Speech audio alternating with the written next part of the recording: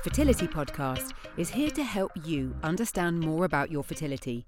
And for the last 8 years has published a lot of conversations with experts and people sharing their stories. It's now going back to its roots, giving you people's lived experiences once again to give you comfort in knowing there's a community of people who get it. So you find commonality, be inspired, and know you're not alone. Started by me, Natalie Silverman, a former patient, once I was pregnant after fertility treatment, I later joined forces with Kate Davis, an independent fertility nurse consultant, who is now your host. And here she is. Hi, how are you? Welcome to the Fertility Podcast and this first episode of the new series, and also the first episode of 2024. So, Happy New Year to you. I hope that you managed to have a restful break and we're just able to kick back a little bit and maybe enjoy a little bit of the festive season. I really do hope that for you. So I'm really excited about this new season of the Fertility Podcast. We've got some excellent episodes that I've been recording prior to the break over Christmas. We enjoyed a lovely break and we've come back kind of all guns firing with some super episodes. And I'm really excited about this first one, which I'm going to tell you about in a moment. But before we talk about that, let's talk about the new year and what that might mean for you. So this time of year, you won't find me setting a New Year's resolution. I find that you don't really stick to them, do you? You maybe try for a couple of weeks and it doesn't really happen. But what I always do is I decide on my word for the year. And that word is a word that I generally kind of like to live my life by. So in the past, I might have had growth, I might have had peacefulness, whatever it might be. And I just think it's a really good thing for you as you're navigating a fertility journey to kind of help you feel grounded, perhaps be reminded of this word, particularly in times when you might feel overwhelmed or particularly stressed. So it might be something you want to do. However, typically for me, this year I couldn't just settle on one word. So I've actually got a sentence that I'm going to live 2024 by. So if you want to go and have a look at what my sentence is, maybe to give you a bit of inspiration, then check out my post on Instagram on Your Fertility Nurse. You'll see I've posted some lovely pictures of kind of our family time over the festive season, and I've included my sentence for 2024 in that. But anyway, let's start talking about what we're here for. And this is the new episode. So this episode is all about PCOS. And first of all, I can't tell you how excited I was to be recording this episode. I love talking about PCOS. I could talk about PCOS till the cows come home. But particularly because I was joined by an incredible guest. So I was delighted to be joined by Professor Helena Teede. And Helena is an endocrinologist and she works at Monash University in Australia. So it was an early morning recording for me, as you'll hear, and a late one for her because she stayed on at work extra late to join me. So thank you so much, Helena, for doing that. But importantly, Helena is also one of the lead authors for the International PCOS Guidelines. And that's what we're going to be talking about, along with the new guidelines that have just been released, which are really important for you to understand because there's some significant changes. And also we're talking about the proposed PCOS name change, and you can have your say on this. So make sure you do, and you'll be hearing more about that. And also about a fantastic new resource for you if you are struggling with PCOS and you want to understand how to optimize your condition and also your fertility, then this is for you. So stay tuned. Without further ado, let's bring Helena in. Welcome, Helena, to the Fertility Podcast. Thanks very much. Great to be here. Oh, it's lovely to have you. And you're here today to talk with me about the updated PCOS guidelines, which I think were updated in February. Was that right? Yes, so the final version came out in August, actually, in 2023. In August. Very current. Okay. Yeah, very current. And I have to say, I've been poring over them.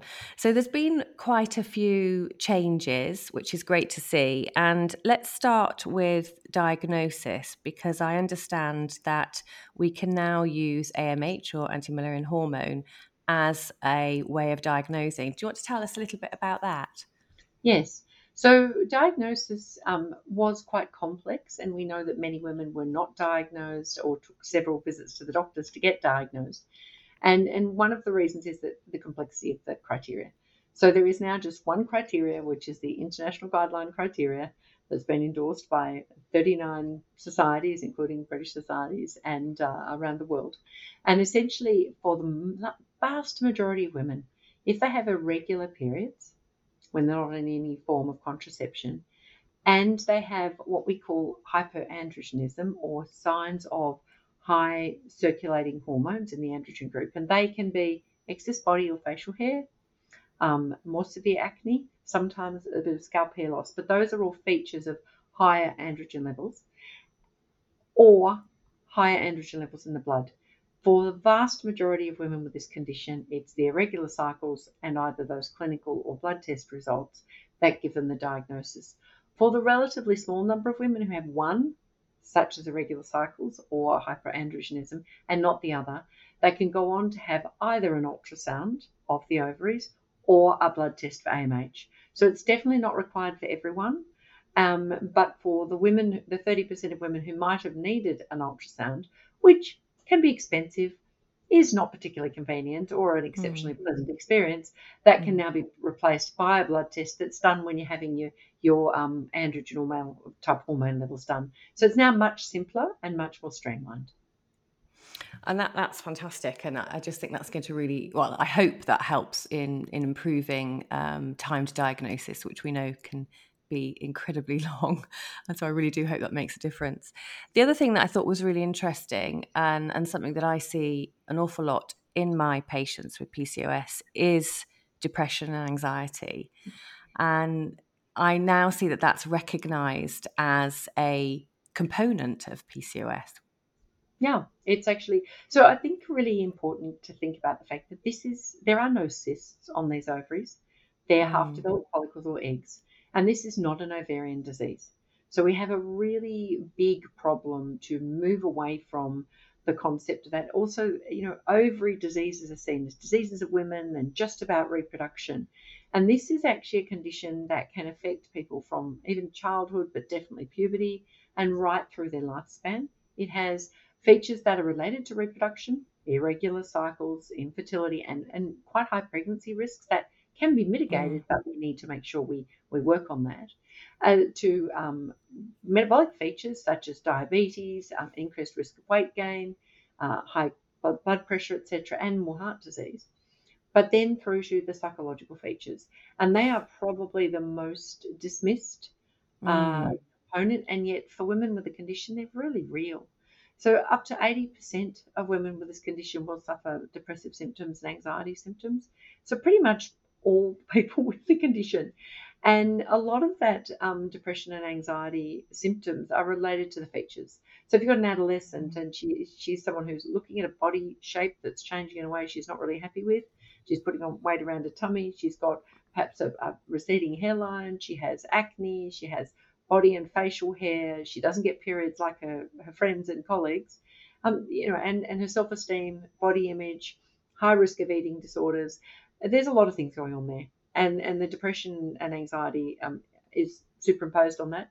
If you then think of women coming into their reproductive age, as well as battling that ongoing hirsutism and ongoing weight gain, they're then looking at infertility. And we know that the rough road that people have along that journey, and how many challenges that brings, and that's superimposed.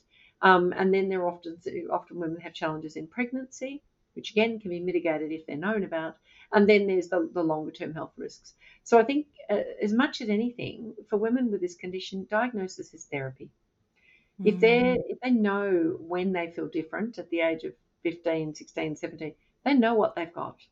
Then these young women need a diagnosis, they need information, and they need a reproductive life plan that starts when they're 18 and doesn't put them on the pill for a symptom, give them no diagnosis, leave them at their at their own will to sort of navigate things, which is often compounded by more severe weight gain, and then all of a sudden to decide in their early 30s they want to have a family, and they may come out with much higher weight than they wanted. They quite often have diabetes by that stage, and they've had no chance of prevention or optimization or even early family planning and initiation. Because we do know now that the evidence shows that if you have an early diagnosis in adolescence, you're more likely to reach your family aspiration size. You're more likely to try to conceive at an earlier age, and you're more likely to have a successful pregnancy, and indeed more than one pregnancy. One of the challenges we see at the moment is if you're diagnosed later, you're often coming off the contraceptive, well into your 30s. Then you're seeking fertility, and often then you find time. It takes time to be diagnosed. It then takes time to get treatment. And then once you've had the pregnancy, it's often a longer interconception time. So women are getting older and older to get the family sizes they want. And they therefore do not have the same family size. But it's not related to lack of treatment. It's the fact that they're not starting early enough because they've not been diagnosed early enough. They haven't had a reproductive life plan that says stay as healthy as you possibly can, and plan for these things and be aware of them, and we'll help you be as healthy as you can on that journey. Yeah, and you mentioned there about mitigating against risks during pregnancy, and we also know that obviously the long-term risks of PCOS are diabetes and heart disease. Can you explain a little bit more about the long-term risks, or can you explain a little bit more about the risks in pregnancy? Yeah, so they're actually quite substantial. This was something that was really quite new in the guideline, and often poorly appreciated. And the reason they're not appreciated is that people don't identify their PCOS status in pregnancy. So if a woman has had PCOS and had infertility treatment and is pregnant and ecstatic about that, often comes into pregnancy and doesn't mention they have PCOS, and rarely do health professionals identify it, including midwives and obstetricians. And so they're not flagged. And so even when you look at routine pregnancy data, and the UK has a wealth of data to look at trends in pregnancy and look at safety and improving outcomes. But if PCOS is not in there, it doesn't get identified. So what we've now found is as more PCOS is identified in pregnancy, so there's a much higher risk of a higher BMI going into pregnancy, which is a feature of the condition, much higher risk of excess gestational weight gain during the pregnancy, much higher risk of gestational diabetes, which in the UK is already astronomical, as it is in Australia, and rising. Much higher risk of hypertension, preeclampsia, of having a small baby. These women, despite often having risk for having a bigger baby, like gestational diabetes, and struggling with some of the challenges around their weight, their babies are not big, they're small, because the blood supply from the placenta is affected by the PCOS. So they can have a smaller baby, they can have a higher risk of cesarean section. So all of these things, and indeed miscarriage, all of these things happen in the pregnancy, but most of them are preventable or definitely improvable. And yet if we don't identify women as having PCOS at the start of the pregnancy, that can't happen. Yeah. So we know, for example, that really simple, supportive lifestyle, healthy lifestyle in pregnancy can reduce gestational diabetes by 40%, can dramatically reduce hypertension. That's not just telling women go and be healthy. That's actually supporting them to be healthy. And that's really the difference. Absolutely. And I think that's one of the things in the new guidelines that I've been really interested to read, is that we need to get away from this weight-centric approach and have a more of a supportive lifestyle. And I see with my patients a lot that they, especially if they're wanting to access fertility treatment, sadly have a BMI with regards to the UK with over 30, and they're refused fertility treatment. They're told, just go away and lose weight. Well, we know that that's not easy for women with PCOS. And there's the whole weight stigma, which I know a lot of women, when they hear about the new guidelines and hear that actually we need to get away from that weight-centric approach and to try and reduce weight stigma, they're going to feel really relieved. My only concern with that is, absolutely, that's all well and good, but until we can get away from BMI being the way that we allow or disallow women to access fertility treatment, I don't know how we're ever going to completely get rid of that stigma. What do you think about that? Yeah, so I think we need to be really fair to women here. The reality is that women don't choose to have a higher weight. They don't. It's not a personal failure. It's not a it's not behavioural choices that are all up to them. The reality is that a couple of decades ago, it was very unusual for people to be overweight. Now, for example, in Australia, it's 70% of the population. I think it's even higher in the UK. 70% of people do not choose are not failing in their behaviours and choosing to be that way. And what we know is it's our women with the with the lowest socioeconomic status. It's women often of different cultural backgrounds. It's often women in more rural areas and towns. So we, by discriminating, which is what we're doing, against women accessing infertility care, which is their gateway to having a child. And let's be, the right to reproduce is a pretty basic right. So by discriminating against women on the basis of BMI and then not offering them access to bariatric surgery or to anti-obesity medication, for example, we are basically saying you are living in a dreadfully, I'm going to use the word obesogenic environment, but basically an environment that fails you in terms of food policy and access to a healthy environment, assumes it's your fault. And we know it's not the fault of the general population. It's sure not the fault of the individual with PCOS. But we judge you and say, no, you can't have this treatment because you've got a higher BMI. And that's actually very inequitable and probably ethically unreasonable. And we didn't go that far in the guideline, but we have a challenging piece about to come out about this. And one of the things about this is if a woman has epilepsy, if a woman has diabetes, if a woman has heart disease, she's not precluded from those treatments. And Absolutely. Yet the argument here is, well, if she's at higher weight, then it is true, it impacts fertility, and we showed that in the guideline, and it also increases pregnancy risk. But it's not necessarily under the control of the individual, and it's not something you can just fix. And it is hard to do. So lifestyle alone is quite unlikely to just resolve infertility. And one of the reasons for that is that we know that even when women lose weight, our bodies are beautifully designed to prevent starvation. They have absolutely no protection against weight gain. So what that means is if I have a really high BMI and a higher weight, because of my condition and also because of the environment, more so the environment than anything, and I decide to lose weight, if I lose 5 kilos, 10 kilos, great. But my body perceives that I'm starving. Even though my weight is high, I've lost weight. And sometimes that can make our body even shut down our reproductive system because it's a time of lean pickings. It's potentially going into a famine or, disease, or it's been a natural disaster, and it's not a good time to have a child. So we have this sort of real compromise between higher weight impacting on our fertility in response to treatment, and then any weight loss potentially, confusing our reproductive system. And we haven't really got answers for women yet about, for example, do we try and get women to lose weight and then stabilize for a while? And if they stabilize, how long do they stabilize for? What we do know is the most important thing we should be doing right from the outset is helping everyone at a population level to prevent that weight gain through things like sugar tax, through preventative strategies that work, through being able to make healthy food cheaper and, poor quality food relatively more expensive. There's lots of ways to do it, but just simple education is not enough. And really we're leaving our population floundering and then giving them a probably morally, ethically, and definitely an equitable boundary to overcome without any support to do that. And then judging them and saying, no, you can't have infertility treatment, which when you really think about it, we don't tell people they can't have their heart operation. We don't tell them they can't have so many things. And it's stuck in the paradigm of this is your fault, and if you can't fix it, we won't treat you.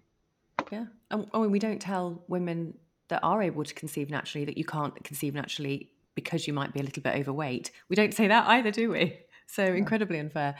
Now, one thing kind of talking about lifestyle, I'm interested to hear what you advise, is we know that there's not one diet out there that is best for PCOS, although for women it's such a battle because they will Google that and they will find examples of diets that are are supposed to help their PCOS, and some of these can be really restrictive.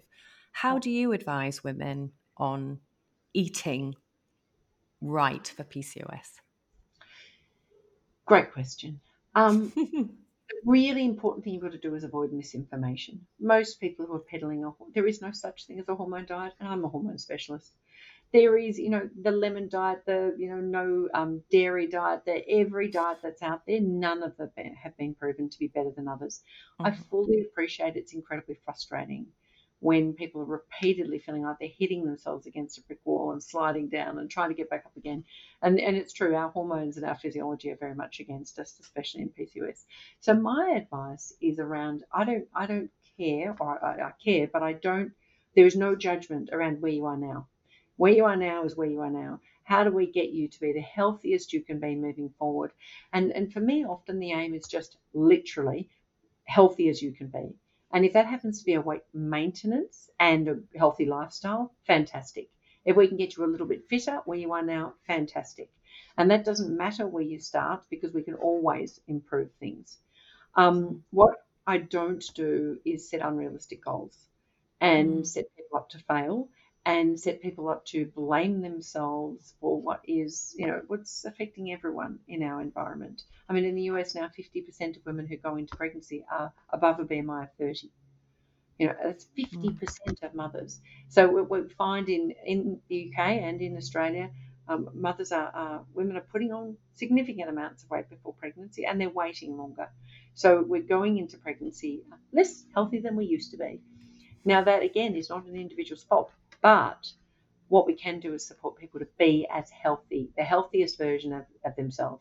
Now, if they have, tried repeatedly to lose weight, if there's any inclination or indication of eating disorders, we need to be sensitive about all of that.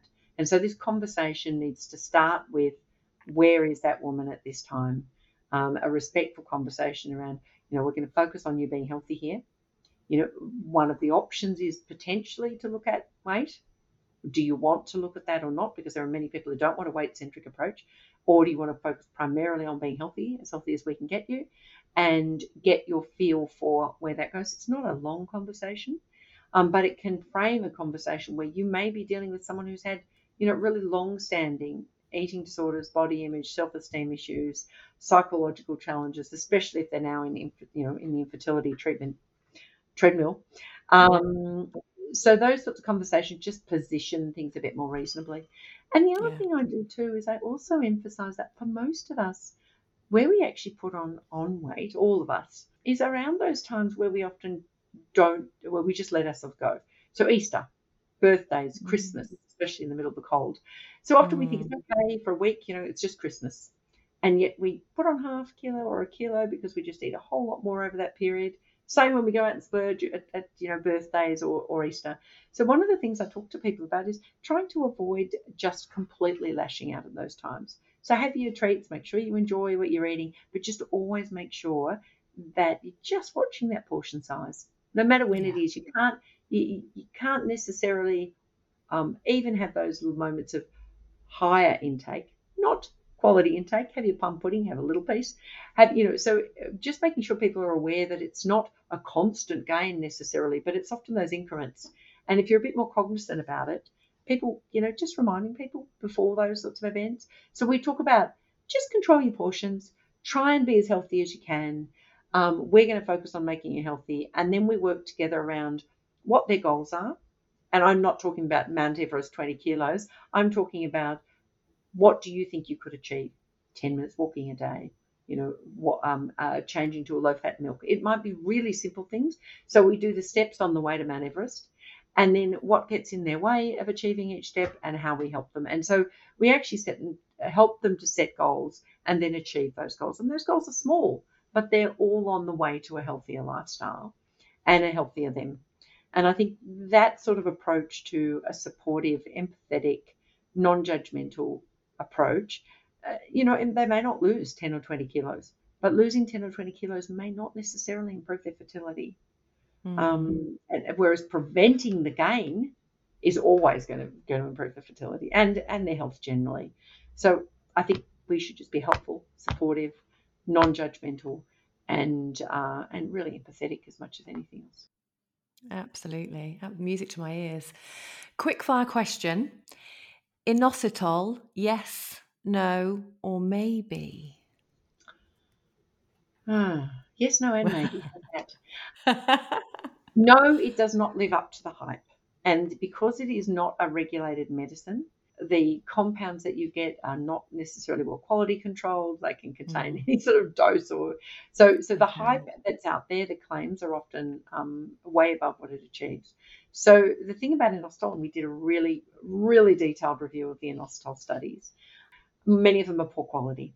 Many of them that lead to the claims actually were not included in the guideline because they just did not meet basic quality threshold. Many of them are funded by people who have vested interests, from the industry, etc., or want to promote a particular product. So there are some challenges with the nature of the evidence. They do have a mechanism that we would like, that could work. They make sense. They do also have some biochemical or hormonal changes that they can induce. But we failed to find any evidence of clinical improvement. They don't make your cycles regular. There's not evidence of true, consistent improvement in ovulation. There's no evidence of improved fertility. And so it's really important that women who consider taking them recognise they're probably not going to do any harm. Yeah. They may help a little with the hormones, but they're expensive. And we need to make sure that people are not cost is a side effect. So if they're taking the right thing, that's fine. The other thing is metformin is more effective than inositol. So if you're going to take something and you can tolerate something, metformin is more effective. But having said that, at the moment we're treating everyone with PCOS in a blanket way, as if it's a single condition. And what's really exciting for me, and I think women with the condition, is very soon, probably in the next 12 months, we'll see a completely transformative approach to the way we think of PCOS and the subtypes. I've seen the data; it's coming out. So we're going to see subgroups of women that are different, and it's quite likely that those subgroups will respond differently to different treatments. And it might be that inositol works in some of those women, which are mainly insulin resistance based, and other treatments might work in other groups. So that's the really exciting thing we're going to see from now. So watch this space. But at the moment, it's unlikely to harm you, but it's also not likely to make a big difference. Okay, that's good. That's good advice. Thank you. And I look forward to seeing that, and to seeing, the subgroups will be really interesting, and whether there are different ways in which we treat. You mentioned at the very beginning that PCOS isn't cysts on the ovaries. That's not what we're looking at. And as a result, I know that you're leading a campaign, is that the right word, to change the name of PCOS. Yeah. So interestingly, yes, that's true. So it's not just that they're not cysts. They can be called functional cysts, but they're basically eggs that are half developed and don't like the hormonal environment they're floating around in. But the problem with the name is it reduces the condition to just an ovary disease with all the taboo and stigma and things that go around that. Plus, we've got increasing evidence this affects men as well. So that the gene risks, the gene score, if you apply it to men, actually pick a group of men who are much higher cardiovascular risk, for example, much higher heart disease and stroke risk. So it's probably not just uniquely a women's condition. It also affects women after menopause when their ovaries have minimal function. It affects women after they've had a hysterectomy and their ovaries removed. So it's not an ovary disease. And the ovary is involved in the condition, but it's not primarily an ovarian disease, or at least not the broader groups. So knowing that the name is inaccurate creates a misperception that it's all just a gynecological disease. For example, in medical education, it takes up 1 hour out of 5 years under the infertility ovary section. So all of the psychological, weight, BMI, diabetes, cardiovascular risk, dermatological features, which have quite a profound effect on women, they're all supposed to somehow be irrelevant.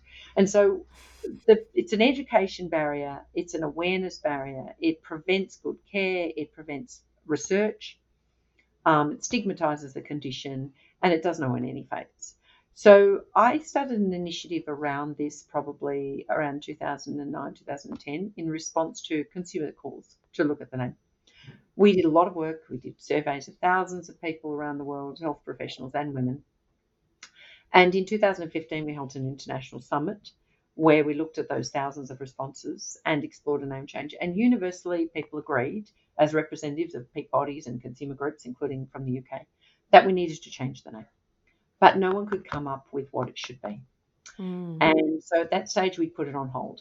Now, recently, the consumer group, actually Verity in the UK, came back to me and said, we really want to have another go at this. We think this is the biggest impediment to progress in this condition. Will you lead it with us? So it's not me leading the crusade, but rather me supporting and leading the consumer groups. So knowing this is highly political, and it is political, shouldn't be, but it is, I decided to, I would undertake this, and I really want to commend the UK consumer group. They have been incredibly courageous and really bringing people together around the world. Verity are brilliant. Yes, they are really brilliant, and really they're for women in leadership roles who just commit their lives to this, plus all their members. But what we have done this time is gone out much more broadly with our surveys, and in fact, what we found is 91% of women with PCOS want to change the name. Now, to me, there is no more compelling argument than that. And indeed, health providers are very similar. But the most compelling thing is that women want to change the name. And it's interesting that some of our biggest barriers to changing the name are the almost professional consumer groups that are now forming around the world. And there are from a number of countries who have sort of worked very hard in advocating for awareness around PCOS. And they've really invested in PCOS and the name, and they feel they're finally, cracking through and don't want to have a change in the name. But what perhaps is being failed to be realised is we will never improve medical education while the name is what it is. It's just not going to happen. We will not, break out from the traditional very, very narrow, small funding pots for women's reproductive diseases. We will not end up with models of care that are looking at lifelong conditions and break out of the silos beyond gynecology. Unless we recognise that it is a broad condition. And the other thing we've learned is that you never start a debate about whether you should change the name by worrying what the name is going to be, because no one will ever agree and you'll never progress. And so learning that from others, we started with the question, should we change the name and why? And we have managed to pretty much get nearly everybody on board with that. As I said, I think we're up to 8,500 responses now. There's over 1,000. Me included. I did it Good. too. Right, yeah, including about 1,000 from the UK. And so we're going to change the name. It's been endorsed that we will go on a journey to do that. But there's more consultation needed about to what. What I will tell you, though, is that we know what women don't want. They don't want a hormonal condition. They don't want hormonal imbalance. They don't want androgens in the name. And so there are lots of things that they don't want to be labelled as. But what we can come back down to now is genetically, this is a condition with reproductive and metabolic features. That's what it is. And it's an endocrine or hormonal underpinning. So women are actually quite comfortable with reproductive, endocrine and metabolic. And it's a matter of how we combine those. And there's now been quite a reasonably strong push to keep PCOS, but change the PCOS. For example, prevalent cardiometabolic, it may even be that it's actually prevalent cardiometabolic endocrine syndrome. Now, that sounds long, but everyone just calls it PCOS anyway. Yeah. And so it's not that much longer than what it is at the moment, but it takes away the cysts. It's not just about the ovaries, but it doesn't remove PCOS as a label. Hello, I'm Ella, Kate's intern. I do all the editing and scheduling for the Fertility Podcast. What you're about to hear is one of Kate's followers from Instagram sharing their story about PCOS and weight stigma. Hello. So I was diagnosed with PCOS in early 2019 after coming off the pill right at the beginning of January 2018. And I was passed around several doctors over the course of the year. This is 2019, after still not having a period for well over a year. I first had a male doctor who confirmed that I had PCOS, but he actually got all the information from the NHS website, which I had done previously. So that filled me with a lot of confidence. So he passed me on to the gynae doctor at my surgery. So I was passed on, I had a phone call from her and she referred me to someone else within the surgery. So I saw her, and that was a face-to-face. And basically she looked at me and said that I was carrying too much fat around my ovaries and I needed to lose weight. And if I lost the weight, I would have absolutely no issue in my periods coming back or falling pregnant. As you can imagine, this quite upset me at the time. I was quite sort of like, you're going down the whole I need to lose weight route then. She didn't have a clue about my background. She didn't really care, to be honest. She was just so focused on losing weight because it feels like, you know, if you've got PCOS, then you're automatically overweight. Now, bearing in mind that I am a UK size 12, always have been. I mean, I was probably a size 10 when I was like early 20s, but, you know, I'm not the biggest person, but I'm also not the smallest. I'd say I'm about average, but because my BMI was over what it should be for someone of my height and my weight, it automatically made me overweight. And at this time as well, I was actually training to do the London to Brighton bike ride, so I was pretty active, and I worked with children as well, so I was on my feet all day. But anyway, she kept saying about losing weight and that I should also follow a more vegan, plant-based diet, and that will have many benefits.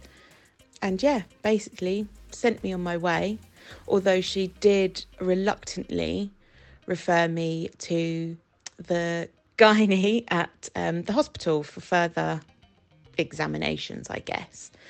Well, anyway, that didn't happen for, oh my goodness, the best part of 8 months. That was pretty awful. And when I turned up at gynae, they said, no, you need fertility. And again, even though they said I need fertility, not gynae, they were focused on my weight, but only because my BMI. They said because my BMI was high, ideally it needed to be, you know, this number, but I was that number.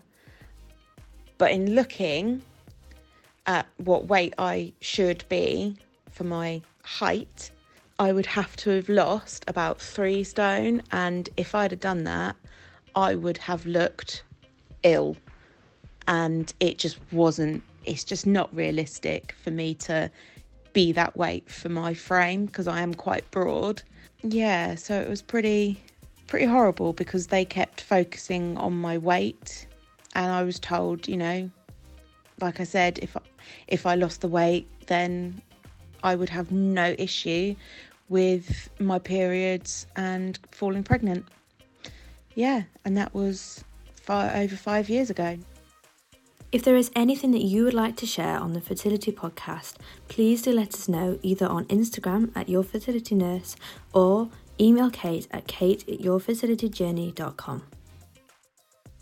And are you still accepting responses? If so, I can put the link in the show notes for people to get involved and have their say.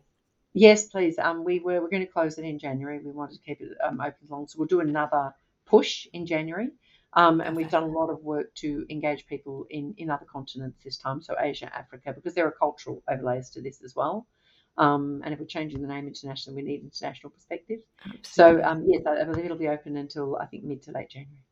Great, fantastic. And when I was looking at the name change, I then came across, which I hadn't come across before, and I'm a bit shocked and a bit disappointed that I hadn't come across it before, which is one of the reasons why I wanted to talk to you, because I don't think many women in the UK have, was the Ask PCOS app. Yeah, that's our baby. So the Ask PCOS app is free. It has tools and resources in about up to 15 languages now. It was designed by women for women with a condition. And what we did was we did a big research program where we basically extracted the 95 top questions that women with this condition have. Now, 95 is a lot, but this condition's got so many complex features. And then we structured our information in a way that it is engaging. It uses appropriate health literacy language to answer those 95 questions. But instead of just wading through layers and layers and layers of information on an app, it's got a system in the app that allows you. So, for example, Kate, if it was you going into the app, it allows you to enter your name. It allows you to, sorry, not your name, your concerns. So if you were to go in and say, my biggest concern is my depression, or my biggest concern is, am I going to get diabetes, or am I getting heart disease, or am I going to be able to have a child? You enter what you're most worried about, which changes in the one woman over the lifespan, and changes, different life between individuals and between their own life stage. You put your main concerns in, and the app will filter the most relevant information for you and answer those questions. And so, for example, you said, what is PCOS? It will tell you that PCOS is caused by hormones or chemicals. It tells you what they are, chemicals that float around in the bloodstream sending messages. It explains the different types of hormones. It explains how they work. And then it says, it drops out questions for you to ask your doctor. And that goes into a little list on the app, and you can then take it to your doctor at the next consultation. And it might be that your question might be, I now know what hormones are. I know that it's the androgens. I know how they work. What are my androgen levels, and what does that mean for me, is the question that drops out. And your GP does not have time to answer 95 questions, and possibly may not know the answer to those 95 questions. The app does and will, but the individual part, what are my results, or what does this mean for me, drops out into your own checklist for your GP. There's goal setting. You can go in there and set goals. It'll help you to set goals. There's lots of lifestyle information and support. There's monitoring your periods. There's all sorts of things in there. And we've just got a very large grant now because it's used in 195 countries, which I have to say includes the Vatican. I haven't worked out who uses it in the Vatican yet. That's hilarious. Yes, but it's there, it's available, it's used widely, it's free, it's evidence-based. We don't sell you anything. There is nothing promoted on there that is not just about what you need to know. And then there's the tools you can use. And now we've got a very big grant to improve it so it can actually be used for shared decision-making. So when you're going to get infertility treatment, for example, it'll come up with questions to ask my doctor. Why can't I have this treatment, or could I think about having that treatment earlier? So it gives you informed questions so you can have a dialogue and an interaction with your health professional that allows you to participate in that shared decision making in a more sophisticated way. Amazing. Well, I know it's fantastic because I've had a really good look at it, and like I said, I'm making sure that I'm telling as many people as I possibly can, because I don't think at the moment out in the UK there's the awareness that it's there. So I'm going to do my job to hopefully promote it a little bit more for you. So fabulous. Helena, thank you so much for taking the time. I know you've had a really busy day, and it's the end of your day, and I really, really appreciate you staying on just to talk to me about PCOS and to share your wisdom. And I really, really, really hope, and wow, we've got a lot to do if we're going to have to change obesity across the world. But, I really, really do hope that these new guidelines and all the work that you're doing are going to make a difference. I'm really positive that they are. Yeah, thanks. And I must say that NICE in the UK have reached out, and which is your guideline group, and are looking at adapting and working with us to make sure this has its biggest impact in the UK. So should that come to fruition, that would be fantastic. Well, that's definitely going to help. So fantastic. Thank you so much for taking the time to speak to me. Wow, that was a huge amount of information that Helena has just shared there. Gosh, I think I'm going to have another re-listen to all of that. That was fantastic. So as I mentioned, I will make sure that the information about the PCOS name change is in the show notes for you, along with the information about the Ask PCOS app. So I hope you find both of those really useful. If you want to read the updated guidelines, and warning, it's a long document, then I'll pop that in as well, because it is useful. And as Helena mentioned, actually being able to have that information, especially on the app, and to help you with shared decision making is really useful. And I really do feel that getting the knowledge, reading the guidelines, understanding the guidelines and what they could mean for you can be beneficial in your ongoing care. So I will make sure that those are there for you. And then, full disclosure, I'm sat here in a jumper, but underneath my jumper are my pajamas, because Helena and I spoke at was I think 6 p.m. Australia time, 7 a.m. here. So my alarm went off. I jumped out of bed, brushed my hair, put on a jumper over my pajamas and came down here. But apologies, because during the recording, I think Helena might have got a couple of texts and maybe an email. So we heard a ping coming through. My husband got in the shower, so I could hear the shower going above me. And my cat was playing around, so her cat bell was tingling away. So apologies for that, but at least the podcast is nothing but real. Anyway, we're back in another 2 weeks with another episode, so keep tuned and we'll be back very soon. Bye for now. Thank you for listening to this episode of the Fertility Podcast, which is brought to you by Nat Chat Productions. The music is composed by Parla, it's hosted by Kate Davis, and the episodes are put together by Ella Woodhouse and exec produced by me, Natalie Silverman. Before you click onto your next podcast, we'd love it if you could either click on the star ratings or write a quick review, as it's a brilliant way for others to know what you think. And even just hitting follow or subscribe really helps other people know it's worth a listen. Finally, just to say, you can follow the podcast on Insta at FertilityPoddy. Kate is at Your Fertility Nurse. And if you'd like to book in a consultation with Kate to understand more about your fertility and reproductive health, just visit yourfertilityjourney.com.